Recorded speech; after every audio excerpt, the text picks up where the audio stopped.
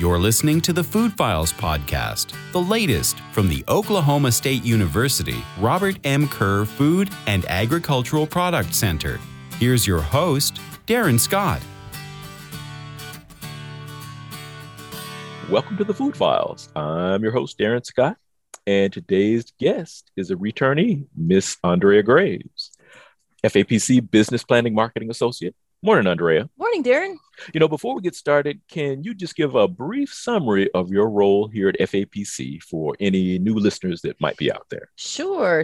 As you said, I'm a business planning and marketing specialist officially, and I help with primarily managing different projects that come through the center. I also review business plans, anything that has to do with marketing, packaging, et cetera, et cetera. But yeah. Well, today we're going to talk about the Made in Oklahoma program. So I guess maybe the first question to ask is, what is the Made in Oklahoma program about, or what is MIO? Yes, I'm involved. I'm one of the designated marketing folks that's very involved with the Made in Oklahoma program. And actually, the Made in Oklahoma program is a program that was started with the Department of Agriculture. And there were different companies that said, hey, let's promote Made in Oklahoma products. What can we do? What kind of marketing can we do to just let everybody know that we have all kinds of good stuff here in Oklahoma and people should purchase them and why they should do that. There are some funds that the Department of Agriculture does get to help with this. So it's pretty neat. Why is the FAPC involved? Well, the FAPC, as we are absolutely involved in anything that's made in Oklahoma. So it just kind of makes sense that we let people know about this program. There's a lot of different things that they can do and take advantage of, especially we talk about it a lot in our basic training class. We introduce those that are just getting ready to launch a product and talk to them about it so that they can take advantage of it. And, this also helps us stay connected to companies.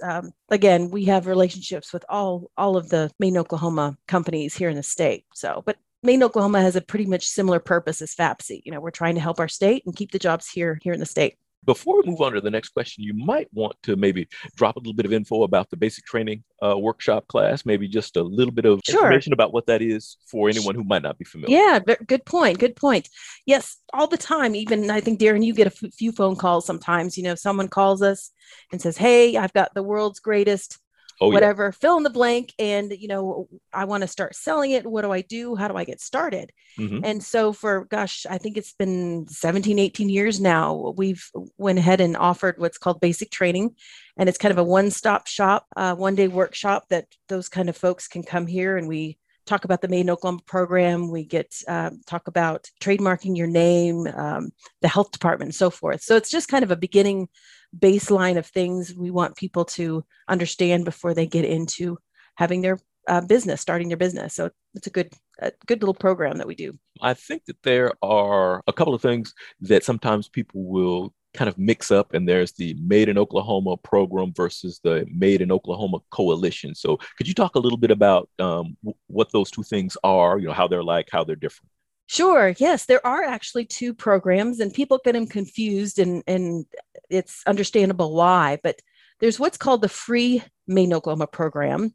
And that is it costs nothing virtually for a business to apply for. It's really designed for beginning companies, those that are just getting started and they just are looking for a little bit of free exposure. There's no membership fee to apply for this program. It also includes things like candles or wood products, agricultural products. So not just food for the free program.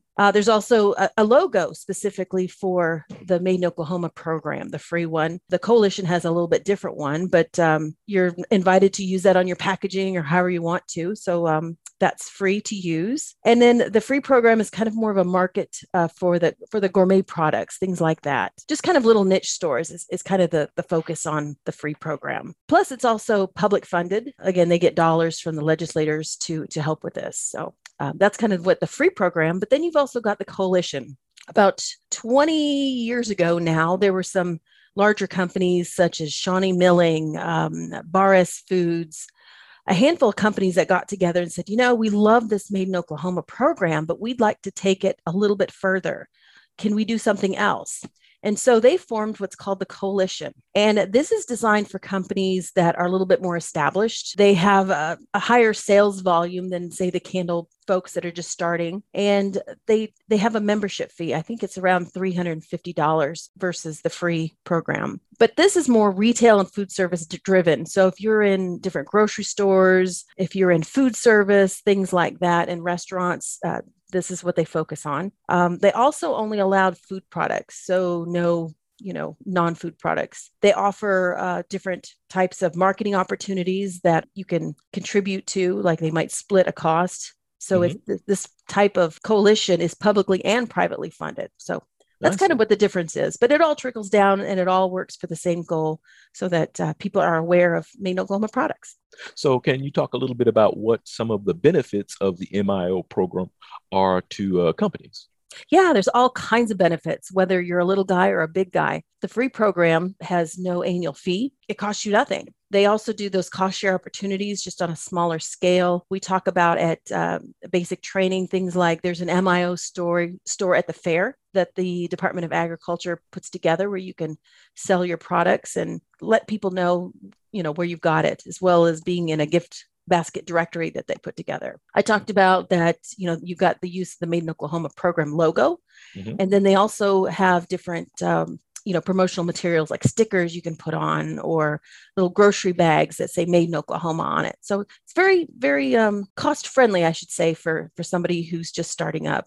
What I think is one of the biggest things is that you get to be listed on their website for nothing. We all need free publicity, and that's a great place to be. But the coalition, we talked about, again, it's the biggest thing I think there is mentorship. They have monthly meetings and just talking to other people in businesses like yourself. They're just so good at helping each other out. Those members help one another, through the different difficult things that you have to do when you're in a business. But again, there's a different logo. There's also larger and more expensive cost share opportunities through the coalition as well. But it's pretty neat. And of course, the website, there's a different website and you get listed there. Where can I find a list of MIO companies? Oh, yes. Usually you can pretty much just Google Made in Oklahoma, but let me give you the website addresses of both programs. Sure. You've got madeinoklahoma.net is for the free program. And then you've got miocoalition.com for the coalition, obviously. But I send people there all the time to both websites. I get phone calls. People want to know where to find it. This is the best place. So You're looking for Christmas presents, you know where to go now, Darren. I like anything made in Oklahoma. So when you're shopping for me, I'm not picky. So all right. Well, okay. I'll make sure I'll take the hint. Like I said, we just have a terrific program that supports these companies. And if you don't take advantage of it, you're losing out. I guarantee you join. If you're a company, this is the place to be. They'll help you. Just a wonderful group of people. Well, on that, let's wrap up this episode. Thanks for coming in this morning, Andrea. Thank you, Darren. I'd also like to thank the listeners for tuning in to this episode of the Food Files. And I'd also like to thank AgCom for the production of this podcast. For additional food industry information, please make sure to visit our website at food.okstate.edu. Until next time.